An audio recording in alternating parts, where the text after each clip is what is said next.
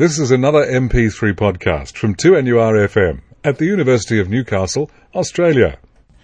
2NURFM 103.7, we're talking travel. Thanks to our sponsor Travel World on King. I'm Jane Klein. Sally Lucas. Oh, where are we going today? Well, with Anzac Day upon us, Jane, and I just thought we'd talk about things in our own backyard. Our own backyard is a lovely backyard. It is a beautiful backyard, and it's a much improved backyard as to what it might have been years ago for people who maybe don't like roughing it, aren't the bush, tucker type people.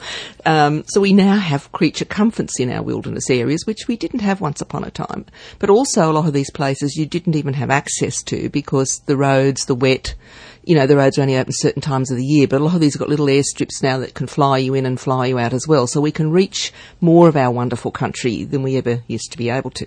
So I just thought, talking about Anzac Day, yes, we'll talk about Australia, and that's a nice thing for us to do, I think, is to reminisce in our own country sometimes, isn't it? You don't have to be overseas. You can equally do it here. And the spirit of our country is often really comes out in the outback. I think if no one has been to the outback or any part of the outback, it doesn't even have to be Northern Territory, whether it's outback New South Wales, South Australia, wherever it is.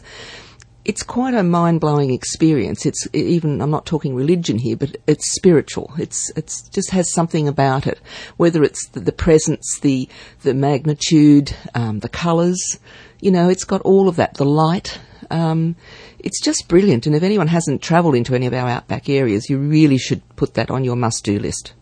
Don't you think, Jane? Absolutely. I think you're a great believer in a lot of our outback areas as well, and I know you've done quite a few of them. So it gets into you. It certainly really does. And I mean, places like the Kimberley and that are just mind-blowingly beautiful, and to think things like the Bungles were only discovered not that long ago because, again, they weren't accessible until someone happened to fly over them one day and spotted them, and what a wonderful sight. I don't know, they remind me of is it those striped honey bee pots? Very when you look so. at them there, aren't they? And you just keep looking down at this wonderful spectacle. And the good thing is now you can actually go in there too, fly in and then camp, and they'll come back and get you a couple of days later. So all these wonderful things that you just weren't able to do once. And Seven Spirit Bay, where I went, which is north of Darwin on the Coburg Peninsula, again, a most stunning area. I mean, you're just staying in these little, they call them habitats, their accommodation there. They're sort of octagonal in shape, and you have an outdoor bathroom and just beautiful polished floorboards, all louvered windows, and you're just looking out over the Arafura Sea, and to sit there at sunset and the wildlife, as I've mentioned before up there, from seeing schools, if they're called schools, of manta rays, flapping, getting krill on the top of the water, to seeing whales, with dolphins, with sharks. Didn't get to see crocs though, funnily enough. Brolgas. Probably just as well. I think so, yes. I don't think we needed to see a croc. But that's just one part. But there's lots of others, like, Buller River Station. Of course, Sarah Henderson's books made Buller River famous. But now her daughter, of course, is running it with her husband. But, I mean, just the wonderful things you can do there. They've, on their own property, they've got rock art. They can take you by helicopter, because France, the husband, is a qualified helicopter pilot. So they can take you to the remote areas of their property, which would take you too long to do if you were just there for a couple of nights. And, of course, it's a couple of hundred k's from Kununurra, but they're cut off again, in the wet season. Their dirt road that leads them in off the Victoria road, is often just completely, they're isolated unless they can fly in and fly out, of course. Then you've got Bush Camp at Faraway Bay, which is at East Kimberley. And it's this wonderful pre-erected, it's a camp, but it's a very luxurious camp at that. And they even have cooking schools there now, and using indigenous food and bush tucker, which is wonderful. You can go to Equestro, of course, which I think you've been to Equestro, haven't you? Yeah. I was there when it was still at the end of the wet, unfortunately, and we couldn't get in, but that's why we went to Seven Spirit Bay instead. But and you go down to Tassie, you've got Freycinet Lodge in that wonderful Freycinet National Park, which is delightful. You've got a Kimberley Coastal Camp in the Mitchell Plateau. What else have we got? You've got Longitude 131, which is that fabulous 5-star establishment at Katajuda, as they now call it, National Park, which is Uluru, Ayers Rock. There's a hotel called the Prairie Hotel in the Flinders Ranges, which is quite a 100-year-old hotel, but it's all been, absolutely restored, and it's been used a lot in movies and so on. where else can we go? Oh, that's New Southern Ocean Lodge on Kangaroo Island, which looks stunning. The architectural, it's built sort of along a cliff, so and it goes down like in terraces, so every room has this wonderful view that's not impeded by anything else looking out across the ocean from Kangaroo Island. You've got Rotham Park Lodge, Cape York in Queensland. I probably have forgotten a lot, haven't I? I mean, of course, you've got cruises that operate out of Broome, which are wonderful, that get you into these fabulous areas in that Kimberley or northwestern Australian area where you don't have any other access. And some of them, of course, have even got helicopters on the back of their lovely luxury vessels and take you even further into remote areas that are just normally so inaccessible. So we have some of the most beautiful, I think, countryside in the world, and I think just get out there, enjoy, and even if it's not in luxury, just enjoy our wonderful outback and our wonderful land. And remote. I think we're redefining that word. We are, aren't we? Or redefining it. Yes, we can all become more remote or get to more remote places. Yeah, which is wonderful. And there are plenty of them in Australia. There certainly are. Travel is the subject on 2NURFM 103.7. Sally Lucas, we're heading for the high seas now. Yes, from one extreme to the other, Jane, from the outback to the high seas, but that's how diverse we are. P&O is pleased to announce this year that for the first time ever, they're going to have a 4-ship deployment in Australia from December 2009 to January 2011. So we're going to have the Pacific Dawn and the Pacific Jewel and Pacific Sun are all coming out here as well, as is the Pacific Star.